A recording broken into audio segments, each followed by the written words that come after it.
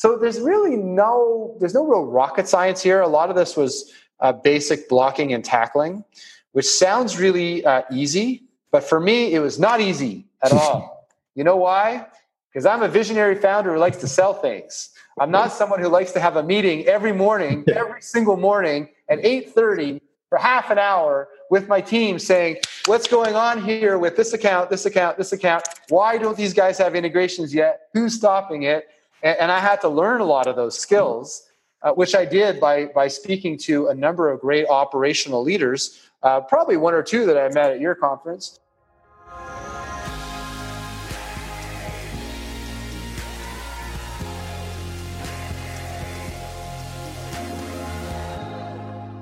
Welcome to the SaaS Revolution Show, a podcast that brings you insights and tactics from the greatest SaaS minds across the world. The show is brought to you by SaaStock, the conference to turn your SaaS up to 11, returning to Dublin in October 15th to the 17th, 2018. On this week's episode of the SaaS Revolution Show, I'm super excited to bring you my incredibly honest and insightful conversation with Mark Organ, CEO and founder of advocacy marketing company Influitive. After he left Eloqua and before starting Influitive, Mark Organ really tried hard not to go back to SaaS. The experience of seeing Eloqua, the company that he built with his two hands, get acquired without him as the CEO had been too painful. He didn't want to inflict that sort of pain on himself once again. So Mark had a few jobs, none of them lasting for long. He did a bit of consulting, a bit of investing, he joined a few boards. He even tried living in Asia for a while. None of that made Mark happy or content. He did, however, come out of the experience with a clearer understanding of himself. Out of all of that, I said, I'm a founder. It's who I am.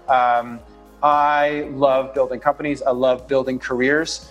I love putting my stamp on the world and seeing the world change because of the ideas that I have. But this time I'm going to do it better. Mark started Influitive, and this time he was determined to do it right. Not simply survive each quarter, looking at numbers and neglecting people.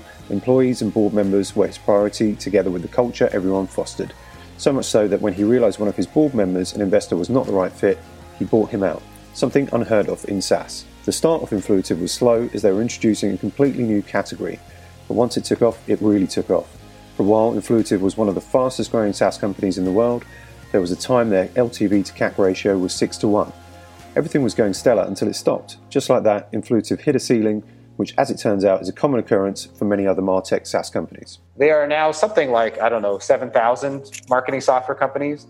And even though Influitive is quite unique, there's really nothing at all like what we do out there, it's still another piece of MarTech. And a lot of CMOs had quite legitimately changed their buying behavior to trying out a number of pieces of software, all of whom make very bold claims, as we do, and say, we're going to buy 10 or 12 of these things this year, and we're going to keep 8 or 4 or 2, whichever are the ones that are highest performing. So this started to happen right around 8 million ARR. Our churn started to go up quite significantly. What followed were many drastic changes. Cost and staff reductions were the first ones, but it took more fundamental strategic changes. Meaning, who are we going to serve and what are we going to serve them with? What we found were the use cases that were the highest ROI for our customers, most measurably, that they could feel it, they could see the results, and they could see it sooner. And we focused on those, and those that were not as good, we told our sales reps, don't sell these anymore. Aside from changes related to customers, there were product-related ones too. So we found out things like, the more integrations they had with other tools, the more likely they were to get retained. So we started to focus the attention of the company on that. How many integrations do we have? We put that in our OKRs. Listen on to hear the rest of the story, how Mark Organ changed Influitive's operational system to cut churn and burn by 70% while boosting growth and morale. As Mark told me during the interview, SaaStock is one of his favourite conferences to attend because instead of chest bumps, we bring honesty and intimate conversations between founders. As you'll hear in my interview with him, a lot of changes he implemented came as a result of conversations he had at SaaStock 17. Also some international clients he recently closed. To see him speak, have some similar valuable conversations in a friendly and fun environment, meeting new potential customers, join us in Dublin 15th to the 17th of October. If you're a startup, we've just launched the application for our global pitch competition, looking for the best SaaS startup of 2018. So head over to saastock.com/global pitch and apply before September the 16th.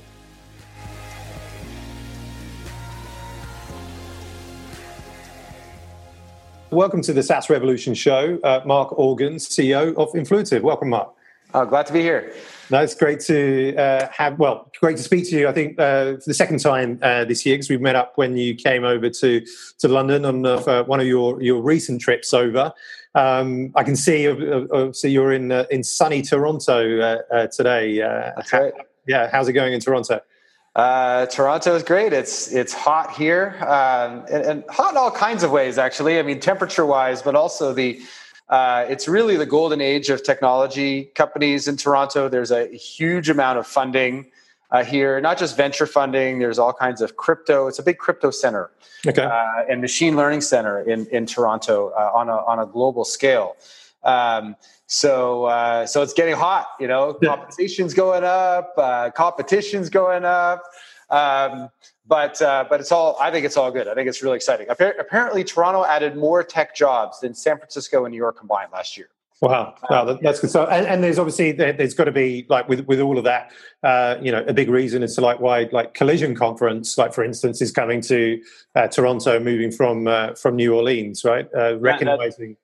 Yeah, no, that's right. Yeah, and what the technology that's really biggest here is SaaS. I mean. We've had a tradition of enterprise software, enterprise SaaS in particular, that goes back. I mean, enterprise software that goes back more than 30 years, and SaaS going back to the late 1990s, which is, I founded Eloqua in early 2000, but I wasn't the first SaaS company in Toronto. There actually were quite a few that came before me, going back to 1996. So.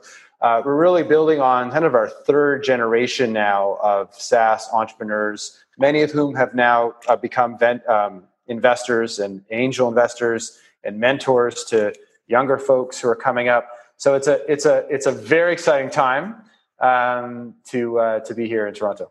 So you gave us a little snippet there that you were or are the founder of Eloqua.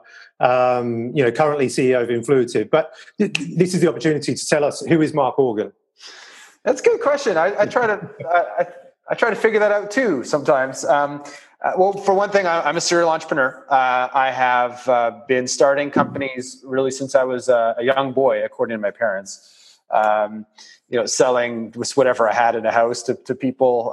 Started painting houses when I was a teenager and ran a business doing that. And so I mentioned Eloqua, which is really my first kind of scale-up type of company.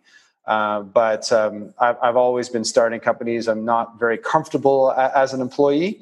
So that's a big part of my identity. I've also been a research scientist, and I still feel like it's a big part of who I am. So as I was trying to figure out whether to become an entrepreneur or do a PhD way back in coming out of undergraduate school, I decided on the PhD. A lot of it was maybe a little bit of prodding from my parents who wanted to see a doctor beside my name, but it was a very exciting time. That was it was a PhD in neuroscience that I was working on, and it was a very sort of exciting, very entrepreneurial time in neuroscience, maybe a bit like maybe nanotechnology or machine learning today.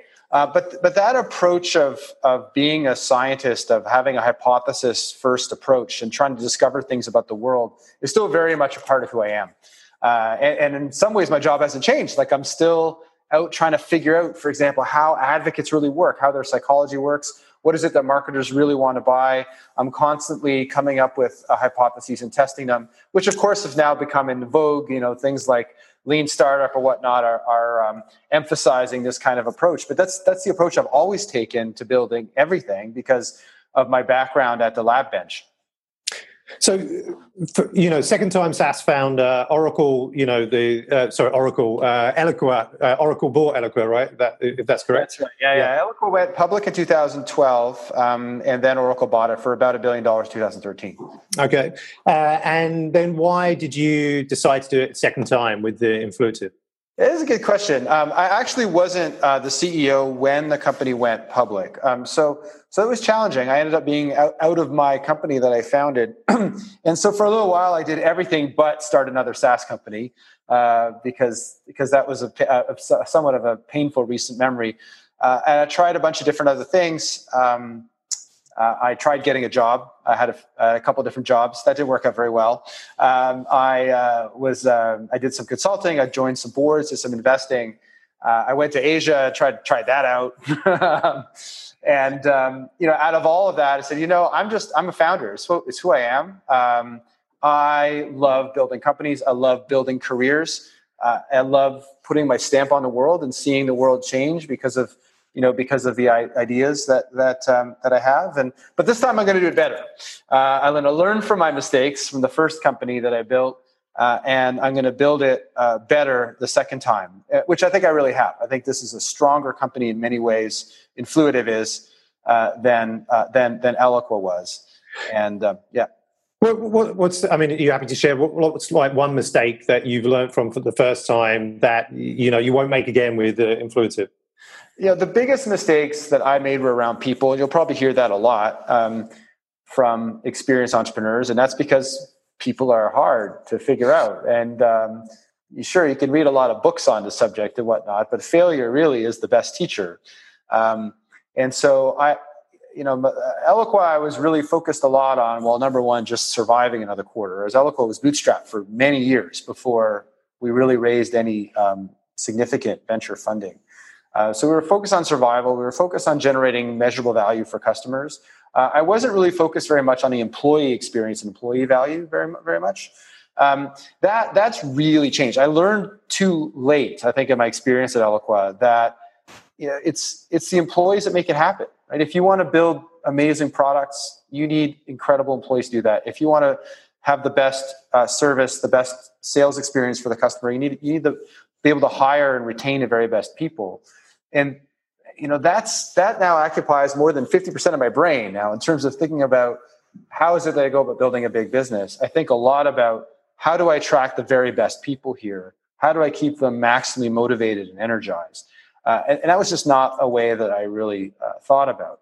That also extends to the board of directors. It's something I talked about at SaaS Talk last year, was that, hey, the board is full of people too. And those are real human beings over there that have real fears and emotion and all kinds of other things that are going on there. And you have to be just as deliberate about picking the right people on the board and building a great culture around your board of directors, which is something that I really didn't think about at all in my last company, and frankly paid a price for that. At this company, I thought a lot about who the right people are on the board. I've not been afraid to change them. So I've made a number of changes in my board of directors, including even buying out one of my VC investors, which is generally unheard of, but that's how important having the right culture is for me. And then building a truly effective team at the board level. And I think our board's been we've been through a lot at this company, been through a lot of ups and downs at Influitive, but my board has been rock steady the whole way. And I think a lot of that has been because of the culture and a team that we've built there. Let's talk about, if you're happy to, some of the ups and downs. What are the ups? Give us, when was Influitive founded? How long have you been going? What are some of the statistics around that? And, how have some of the ups sort of led to where you are today? Sure. Well, at Influitive, what I believe, and I started the company and still is the mission today, is that the best marketing that you'll ever do as a company is the marketing your customers do for you. And that's absolutely true at SaaS Talk, right? People who attend SaaS Talk, people who are sponsors at SaaS Talk, they all come back and they all advocate for other people to come back. So you built something great there. You don't spend a lot of money on marketing at SaaS Talk. Your customers do a lot of your marketing for you. And that's the hallmark of a great company. And that's what I learned at Eloqua was how important it was to get your customers to invest more in your company, not by buying more, but by advocating, by generating referrals and references, case studies, videos. So that's what we do. That's what we help our customers do, is get a lot more of that customer love from that customer base. And I'd say the first year was quite challenging, as we had to try to figure out what to build. The first product that we built was not a hit with customers. It wasn't until we made the advocate experience really great and focused on that we started to really take off. And that's been a real touchstone for the company ever since. And what makes us so different is that we uniquely focus on an advocate experience. We make it amazing so that these advocates do way more referrals, references, and videos and case studies and all kinds of other investment, way more than they did before they started participating in the kind of communities that we power. So we hit a sort of a product market fit when we built this highly gamified, really fun experience. And the more consumer we made it, the better it worked. And we started to really take off, especially as we were the only real player who did what we did in B2B. So we were pretty unique there. And we grew from 1 million ARR to 4 million ARR in 1 year. And then we went from 4 million ARR to $8 million in 1 year. There's a time we were growing at 200% plus a year. We had an LTV to CAC of over 6-to-1, which is when we raised our Series B. And this was truly rocket ship. There was a time we were really one of the fastest growing SaaS companies in the world. And then we hit a bit of a wall or ceiling, maybe, if the metaphor is a rocket ship. We hit a ceiling, which I've subsequently learned has been quite common among marketing software companies, because there's been a big change in marketing software between this company and between Eloqua, which I founded back in 2000, where there were just a handful of marketing software companies back then, really maybe a couple dozen at the most. They are now something like, 7,000 marketing software companies. And even though Influitive is quite unique, there's really nothing at all like what we do out there, it's still another piece of MarTech. And a lot of CMOs had quite legitimately changed their buying behavior to trying out a number of pieces of software, all of whom make very bold claims, as we do, and say, we're going to buy 10 or 12 of these things this year, and we're going to keep 8 or 4 or 2, whichever are the ones that are highest performing. And so this started to happen right around 8 million ARR. Our churn started to go up quite significantly. As the earliest adopters were, we had satisfied them and we were going to more demanding buyers. Churn started to go up. As our churn started to go up, our CAC also started to go up because we had to go outside of the center of the bullseye, so to speak, in terms of who our very, very best customers were, or companies who already knew me personally and whatnot. So it started to go outside of that circle. And so the business got into some trouble. So if your LTV is going down precipitously while your CAC is going up at the same time, that is not a recipe for scalable success. And we had to make some pretty drastic changes to the business. Some of those included some significant cost reductions. And we've taken our burn rate from, at one point, was about $1.2 million a month down to today, where we're actually getting close to profitability. We've had a couple of quarters where we've hit cash flow positive, but we're up and down on that. So we went from a high of 175 people down to about 100 people. So pretty significant level of reductions in terms of people. We've cut other things, some perks that were near and dear to my heart. One of the things that we used to do when we were growing very, very fast is that we cleaned everybody's houses. We hired a cleaning service where twice a month we provided that as a benefit for our employees. Something that's important to me because my relationship with my wife improved dramatically when we had help cleaning our house. And I want all my employees to have a healthy, successful relationship at home. We had to cut that along with some other perks because we had to run a more responsible business. But probably the most important things that we did was in our strategy and our operations that allowed us to cut our churn down, to reduce also our CAC, and build a much more efficient business. And that path is ongoing, but we've made some pretty dramatic improvements. And I believe we keep going as we're going. We're on track to be growing at 50% plus at a profit in the next 18 to 24 months because of some of the changes that we've made. Like outside of the cost reductions and some of these changes that you made that you sort of referenced, can you maybe highlight or talk about some of these changes? What they were and what I guess kind of the like other impacts that it has had to the business. Yeah, no, and the cost reductions is which includes cutting some of our headcount, but also includes cutting out some projects has been important. So I will talk about some of the changes, but some wonderful things do happen when you are forced to focus. And I'm one of those optimistic entrepreneurs. I think a lot of entrepreneurs are. I'm an optimistic, sales-oriented founder. I love to persuade people to my way of thinking. I tend to see opportunity everywhere, more than I see risk and challenges. So, for me, operating with constraints has been really helpful. When we hire people, we hire the very best people. We pick the most important projects, and there may be some projects that could pay off 3 times in 3 years, but that's not enough. We need payback in 6 months. We need to generate a 3x payback in 12 months with a chance for a 10x return in 5 years. Like that kind of discipline, financial discipline on the projects that we choose, whether those are product features that we're going to develop, or those are new markets we're going to develop, or those or marketing investments. SaaStock is one of the few trade shows that we participate in because we love it. We think it's great, but the bar is way higher for us on the events that we choose to do now. It has to pay off in a big way. So I think that kind of discipline, which you might see more in a big company, the IBMs and Procter & Gamble's of the world probably have things like that. I mean, we now have that where, every project we do has to fit a financial profile in terms of a return.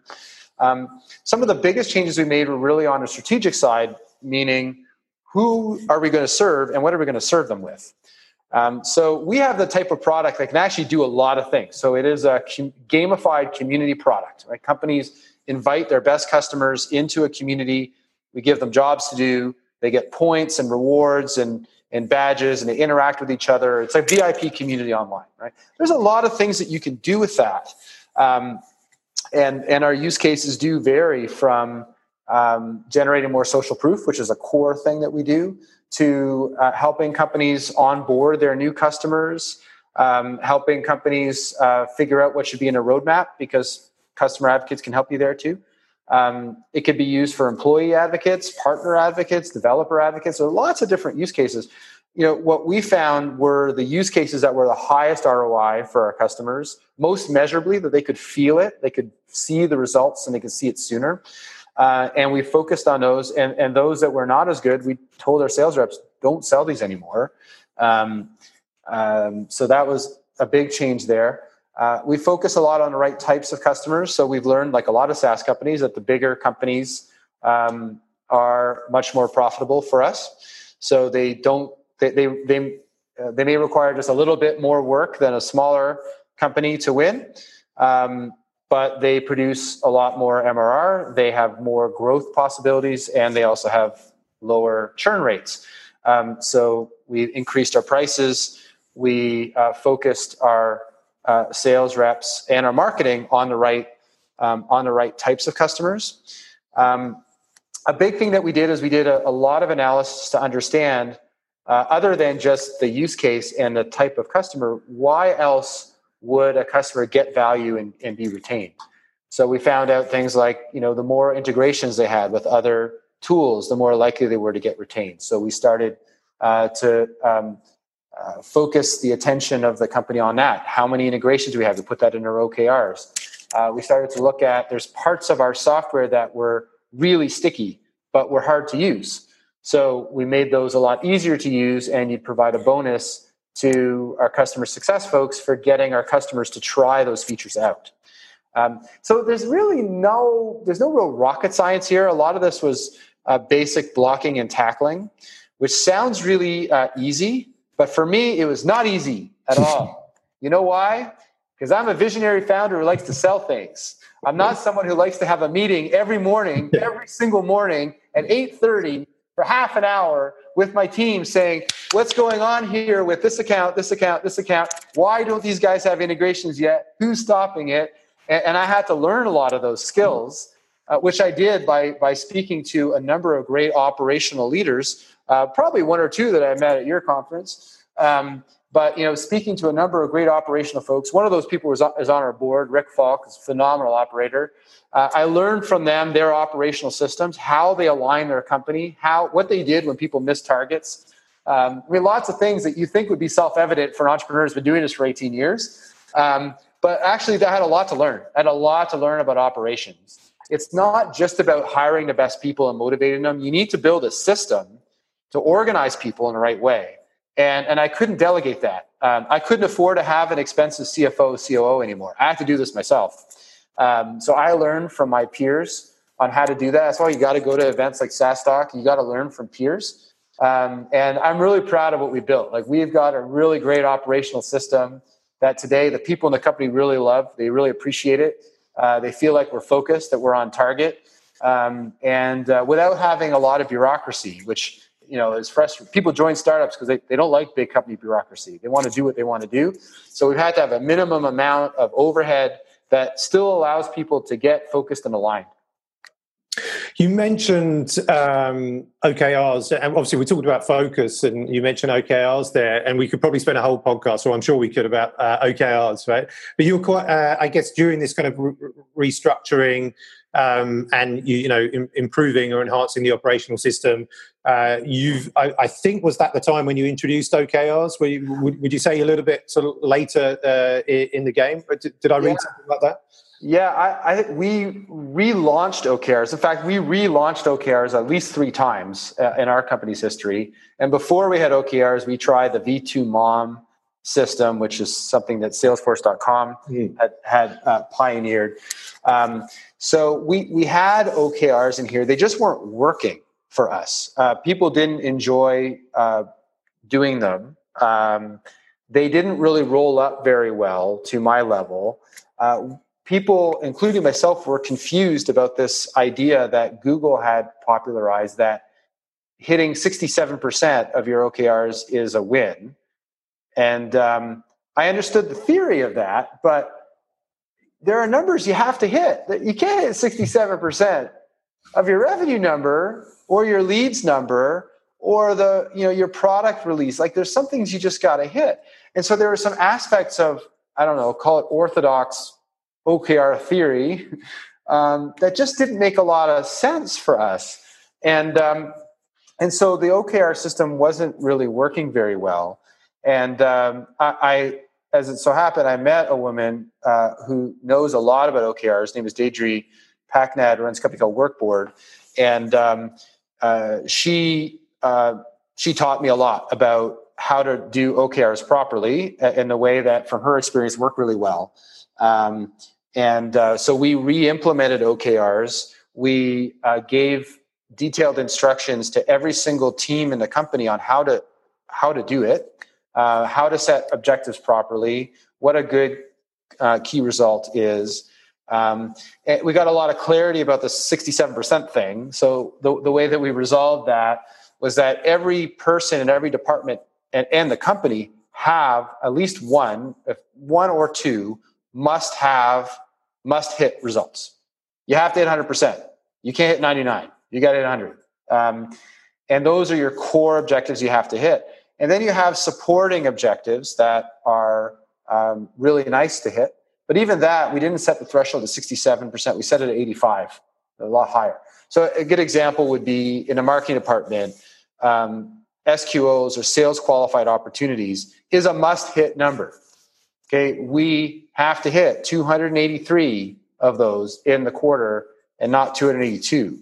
But then there's other things that are nice to have, like PR mentions. Let's see if we can go for 20 a month. That would be awesome if we hit 20 a month. If we really squint and if all the stars align, we can hit 20. So let's set that as an objective, right? And the great thing about OKRs, what I love about it, is every now and again, you actually blow that out of the water. So we did that with respect to our service revenue. So one of the ways that we're becoming profitable is we're selling more services, a lot more. We're getting a lot more comfortable selling services. We're quite good at it. And we deliver really good services. So we've had to build some new muscle around the company around that. And so we set some pretty aggressive targets together with our head of services that really felt extremely difficult to hit. But if certain assumptions were true, we'd be able to hit that. Well, we actually blew that out of the water. And we sold way more services than we ever thought were possible. And a lot of that was because of the OKR process, which does encourage stretch goal thinking as opposed to what I call sandbagging thinking, right? A lot of companies have this sort of, I call a sandbag system, where a manager believes that they might be able to, let's say, sell 10 units if they work really hard, but they will fight hard to set the target at 8. So they know they have enough buffer to hit 10. The manager also thinks 10 may be possible, but wants the target at 12 so that she gets a buffer. And so they both end up agreeing on 10 and everyone kind of walks away happy. But that is actually not a way to build a great company. That is a company culture that is full of, that's a company that doesn't have high integrity. You've got two people that who are now lying. Okay, the contributor thinks they could do 10, but they say they could do 8 and make all these reasons for why 8 is a great target. The manager makes up all kinds of reasons for why 12 is the right target. And they end up agreeing in the middle. But that's not a great culture. And that's not a culture that is striving together to achieve great targets. So what I love about OKRs is it encourages this conversation between managers and their people to stretch together in order to achieve truly great things, which does happen now and again, like it's happened in our services business, which is accelerating our path to profitability faster than we thought was possible. And it's really because of our goal setting process. But at the same time, the way that we've done it with these core objectives and these supporting objectives, we still hit the numbers that we absolutely have to hit. And there's consequences if we don't do that. I think from this or that particular question, it's obvious to me that maybe we need a session on this at SaaStock, because I don't think there's enough about culture or OKRs, or certainly nothing about OKRs right now on the agenda. So we'll have to have a look at that. We're coming to actually we're probably over time, and I might be kicked out of the meeting room by my own colleagues soon. But so I'm holding them off right now. So quickly, final two questions, Mark. You're coming back to SaaStock and SaaS Society this year in Dublin, October 15th to the 18th for you. What is it about, why are you coming back to SaaStock? I know you've given us some great compliments throughout the show, and thank you for that. And SaaS Society, what is it that you like? Why are you coming back to Dublin? Yeah, a couple of reasons. Number one is we're becoming a global company really quickly. We just won our first customer in Japan earlier on this week. So for us, SaaStock has really been part of our global beachhead. We've met all kinds of great prospects, a number of which have closed. People that I've met at the event at either SaaStock or SaaS Society. Our first customer in Brazil actually came from a meeting that happened at SaaStock, and others. So we do aspire to be a great global company, and at SaaStock, it's a great way to meet the people who are early adopters for our type of technology. So that's been great. The other thing I really love about SaaStock, and I participate in SaaS conferences all over the world, from SaaSter to SaaS North in Canada, to Echelon in Singapore. So I love these conferences, and I love the vibe at SaaStock. There's a lot less kind of macho chest beating that you might see at other places, and you have a lot more of people talking about their mistakes and their failures with humility, and really giving back to the next generation of SaaS entrepreneurs to help them build a better company. It's not about, I've raised 100 million, I've gone and hired 500 sales reps, and I've used that to conquer the world. And if you're not, Intercom or Slack, then you're suck. Because most companies are frankly a lot more like us. We're grinding every day for every dollar, for every euro. We are working hard in the trenches, trying to get more profitable, trying to get the LTV to CAC ratio up, It's not about how fast we can go and hire people. One day we will get there. But at SaaStock, you find more entrepreneurs like me out there that are open, honest, and direct. And so I really do love that aspect of SaaStock. Well, I'm looking forward to welcoming you back to Dublin, and again, I think like it's shown throughout the conversation on this podcast that we're going to get nothing but open and kind of honest, real, raw, conversation, from you, lessons from you, and a bit of entertainment too. I'm sure. And the final question is we always ask, how do you stay healthy and sane? What's your way? Oh, that's a great question, and I have gotten a lot healthier than I was at SaaStock last year. I'm about 35 pounds lighter. And so I figured a couple of things. So for one thing, I'm on now hour 32 of a 48-hour fast. So I fast every week now for 48 hours. You may have seen that this has become a real fad in Silicon Valley. I don't know if this is happening in Europe as well. It is, yeah. It's harder in Europe. The food's better. Yeah. The food in North America is not very good. So it might be harder for you with all the high quality food in Europe. But it's becoming a big deal, not just for weight loss, but for overall health, and really getting into lifting weights as well. The way that I've managed to do this, because I've had problems with weight I've been overweight my whole life. And I've really started to figure out how to do this. And a big way that I've done it is by reducing cognitive load.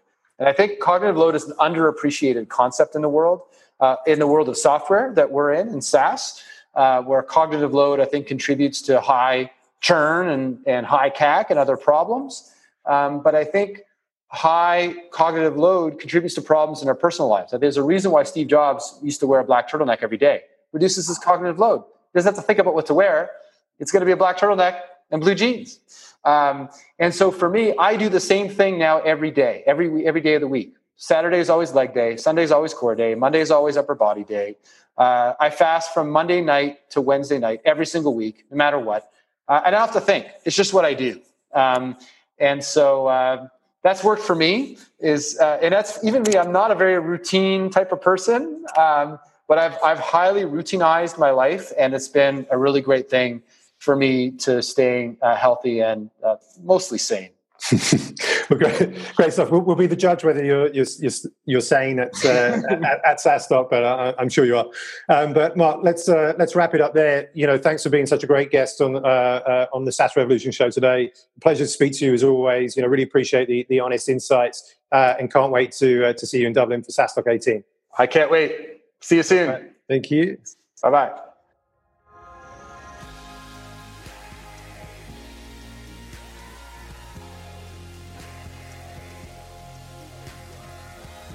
I hope you enjoyed this truly epic episode of the SaaS Revolution show and picked up valuable lessons from Mark Organ on the changes to implement when the going gets tough that will improve churn and burn rate. Please let us know what you think about it by leaving your ratings and reviews. Thanks for listening, and see you next time.